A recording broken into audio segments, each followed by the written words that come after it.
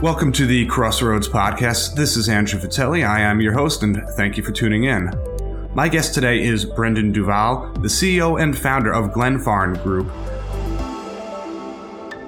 Brendan founded Glenfarne Group in 2011, has worked in the infrastructure sector for more than 23 years. Today we're going to talk about the global investment outlook for power and energy, the environment for the U.S. LNG sector, particularly the impact of the war in Ukraine, and the challenges facing the renewables sector in the U.S. Brendan, thank you for joining us today. Andrew, good to talk to you again. It's great to be back. Well, it's great to have you here.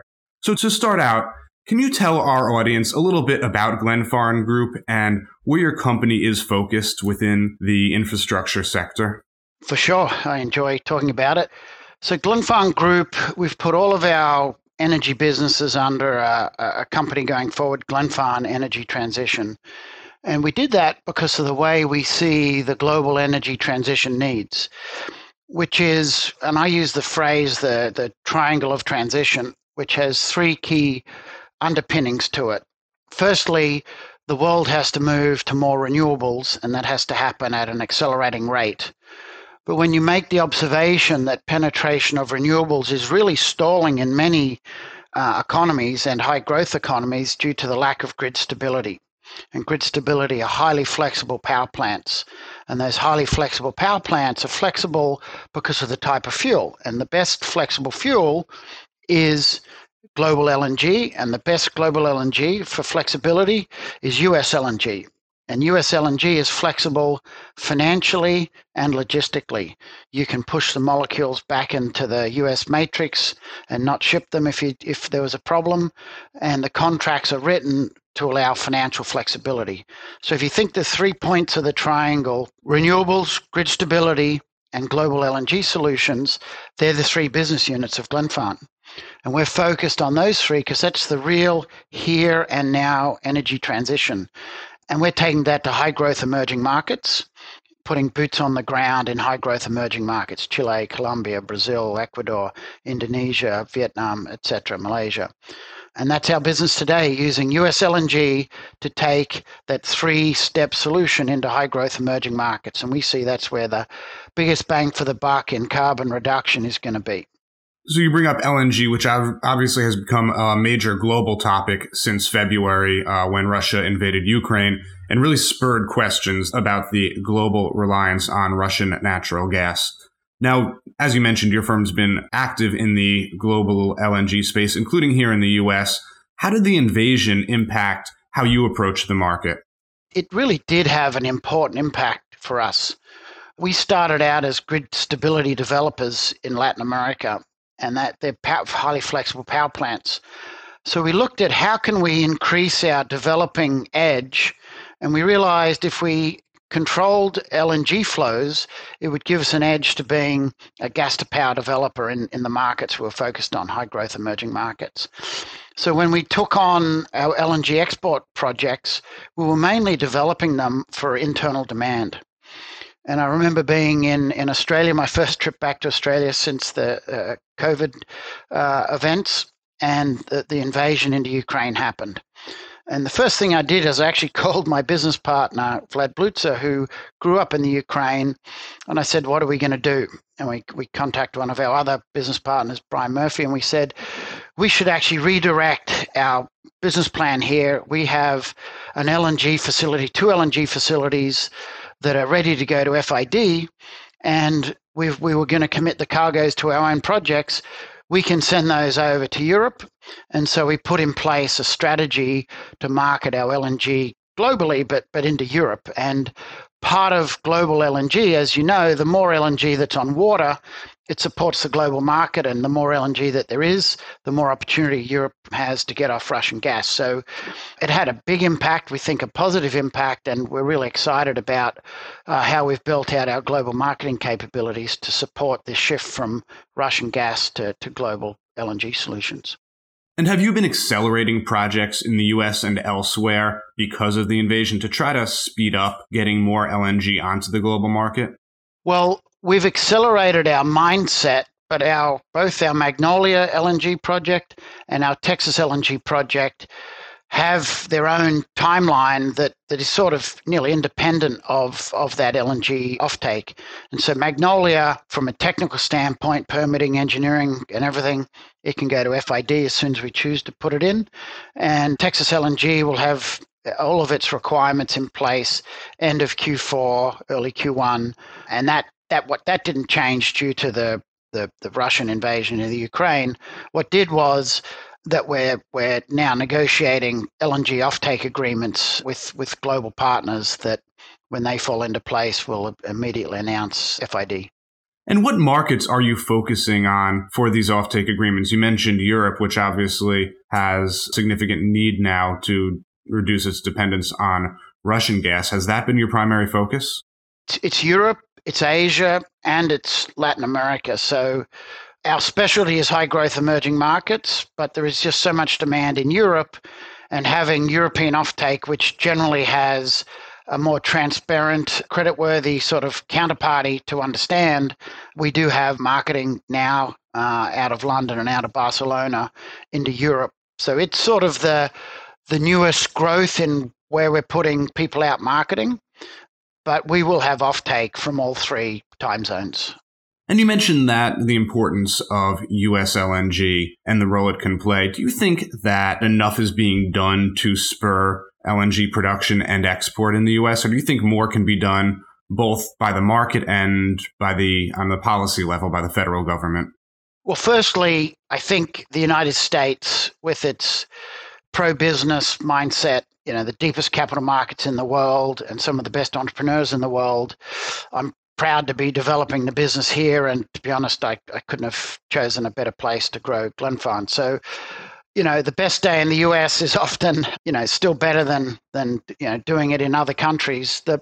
I think the policies in the US are very supportive of the US being a global facilitator of energy security, right?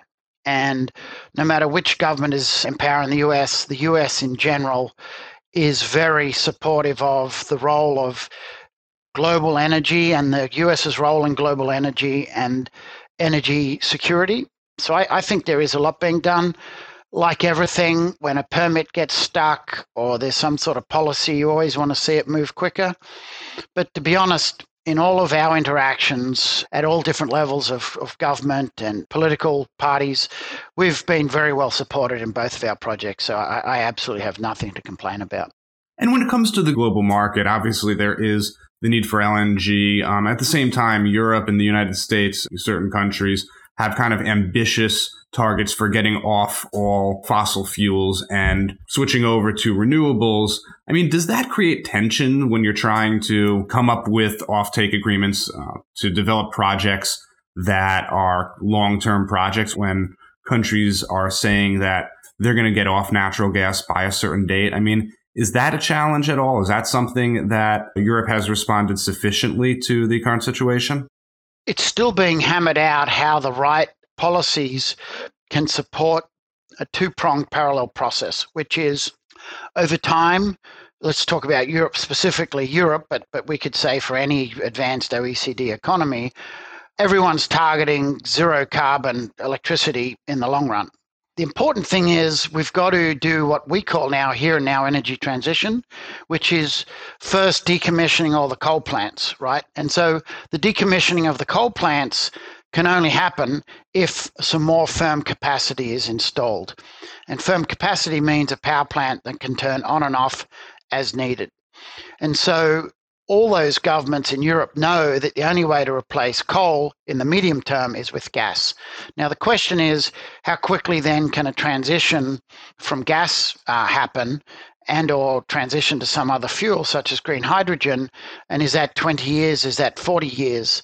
My experience is in most of these markets is that transition is longer and slower than most people plan for. And in a lot of my conversations on one-on-one, most political and technical counterparties in Europe will agree that it's actually going to take more like 20 years and not 10 years and not 15 years and beyond 20 years, to be honest. So we've seen that the conversations into Europe and the recognition of two things. One, energy sustainability, and energy security. The energy security has to be dealt with now. And if you have energy security, then you can then focus on energy sustainability. And that sustainability will take beyond 20 years, and most recognize it. What we're waiting for now is it to be announced clearly at a political level in Europe. All right, very interesting. Now, you mentioned the importance of ramping up renewables, and that has also been a focus for Glenfarne. Obviously, the last year has been challenging in the U.S. renewables market in many ways, both supply chain issues, questions regarding tariffs. Do you see things improving in that sense? And how difficult has it been to invest in this climate over the last 12 months or so? So for us, our renewables business, the moment is in Latin America. So in Chile, Panama, and growing into Colombia. The same supply chain issues globally have really been there, which is getting panels out of China, the price of those panels varying, and the logistics on the ships getting them to where they need to go. And that definitely has caused challenges, and contractors that are building those plants have felt that impact. But in general, I think the community of developers out there, and even renewable developers, it's a very robust set of business people, and developers never let a supply chain issue stop them from pressing forward. That's the role of the developer, right? So we see that the future for renewables, and we're looking at stuff in the US as well, and we will be developing some renewables that feed our Texas LNG facility. It's still a great place to be. There's equipment supply available. It's flowing. It's moving. So we remain very positive on renewables and a great place to invest and develop. All right, great. Well, thank you for that. Any other sectors that Glenfarne is looking at that you think there might be significant opportunities in the coming years? So we've accelerated over the last 18 months our development of LNG import terminals. And so we think getting hard to replicate infrastructure installed and in place, and then marketing that LNG supply into high growth emerging markets off those terminals is a really great business. And so we've spending time in Latin America and in Southeast Asia with our import terminals development business. And we're very pleased with how that's going. And we've signed a number of strategic joint ventures that are yet to be announced. So that's one area where we're very focused on. Over time, we will be participating, and we have some early stage green hydrogen initiatives. And we do believe that staying close to that, albeit it's still an emerging industry, we think being part of the process of understanding how green hydrogen can be produced cost effectively and being on the front end of that curve is a good place for us to be. So there are two areas, and ultimately the consumption of a gaseous energy source, there's a lot of similarities at the end point of green hydrogen and LNG converted back to gas. All right, well, thank you for that. Now, what is your investment outlook globally for the power and energy market? So we see it as a great time to be in energy because, there's need for the skills, right? And what we've found is it's really, there's usually a lot of capital out there. The real key is to have the skills to develop the projects in a fundable and a financeable way. And that's really where we've specialized. So for us, our focus is always on high quality development. And when that's in place, the project finance just follows. And so we do see abundance of project finance available, and we continue to always use that capital. What we have seen, in my opinion, is underinvestment in many markets in grid stability. So these highly flexible power plants that turn on and off when the renewables go on and off. And as you know, Andrew, the sun goes down every night, the wind changes in different seasons, and hydroelectricity has different rainfall patterns throughout the year, even throughout the day. But most importantly, hydro conditions vary over a 5-year period where you always have drought years and you have a lot of rainfall. And what we've seen is as weather patterns become more erratic over time, the frequency of all renewables going to their lowest level at the same time is increasing. And so we've seen the big freeze in Texas. We're seeing power plants that are meant to run 1% of the time in Chile running 20% of the time. We saw the Australian energy regulator take over control of the spot market. And a lot of that is due to underinvestment in grid stability in the right locations with the right technologies. And so we see that as a great place for us to continue to invest globally. We've got a real specialty in it, and we think grid stability is a true enabler of deep penetration of renewables. And so we'll continue to invest there. We'll continue to invest in global LNG solutions, and we'll continue to invest in the right spots in renewables. And we see opportunity in all of our markets for all three. And focusing really on the U.S. from my standpoint, do you think more needs to be done from a policy standpoint to ensure grid stability? I know that's a hot topic here. Well, one of the key policies for grid stability is you never know when you're going to need it. And when you go through periods of time where there's an abundance of normal weather conditions and normal renewable supply, everyone sort of forgets, and policymakers and even business decision makers don't remember like 3 or 4 years ago, and they think some reason those patterns won't reoccur. And the way other markets have dealt with that is they've put in place long-term capacity contracts. And these are contracts that run for 10, 20 years, or even into perpetuity under a regulated program.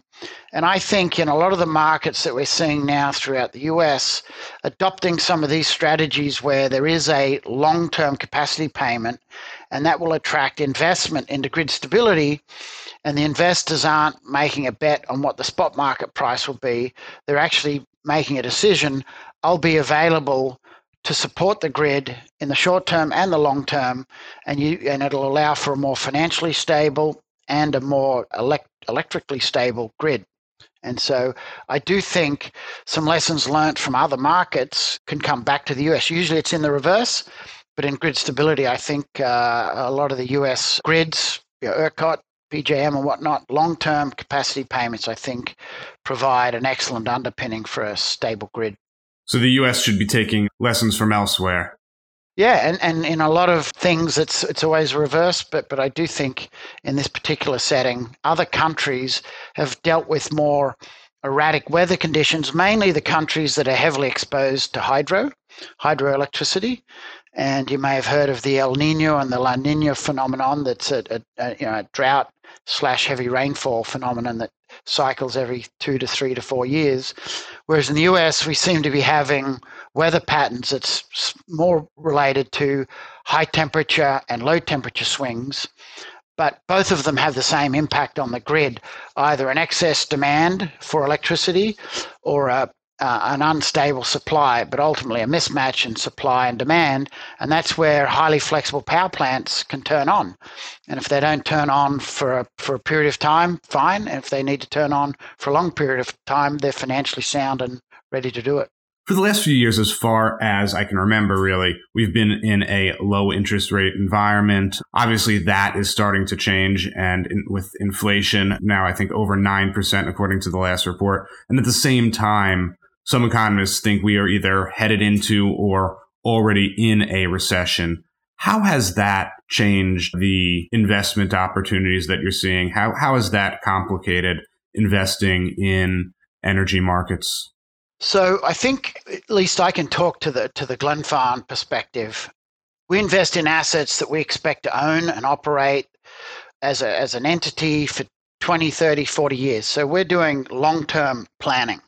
So when we invest or we develop, build our assets, we put a long-term plan in place that it always exceeds 30 years. And so we want to have an asset that has a revenue model that is inflation protected. And we always like to lock in our interest rates for as long as we can, typically 10 to 20 years. And so that allows us to protect on one side against interest rates rising unexpectedly, and on the other side, actually have an inflation hedge where to some extent we're benefiting from that inflation. And so if we continue to do that and we look for places to do that, every new asset that we bring on, we're making that investment decision based on the current interest rate environment and the current inflation environment. So actually, this sort of environment that we're in has really been pleasing, not from a global humanity standpoint, but to see our business model stack up and really do well. What we all have to be aware of is high inflation ultimately creates stress in the community and stress in economies. And weak economies and weak communities is never a good long-term business plan. So like everyone else, we want to see inflation come back down. We want to see interest rates come back down. But while we're going through the high period of both, we sleep well at night knowing that we structured our long-term business the right way. Well, Brendan, I think that's all the time we have, but this has been a great conversation. I appreciate you joining today, and thank you for coming on. It's always a pleasure, Andrew. Look forward to our next chat. Thank you. Once again, that was Brendan Duval, the CEO of Glenfarne. Thank you, everyone, for tuning in. Don't forget to like and subscribe. And if you enjoyed this conversation, give us a 5-star review on your favorite podcast platform. This has been Crossroads.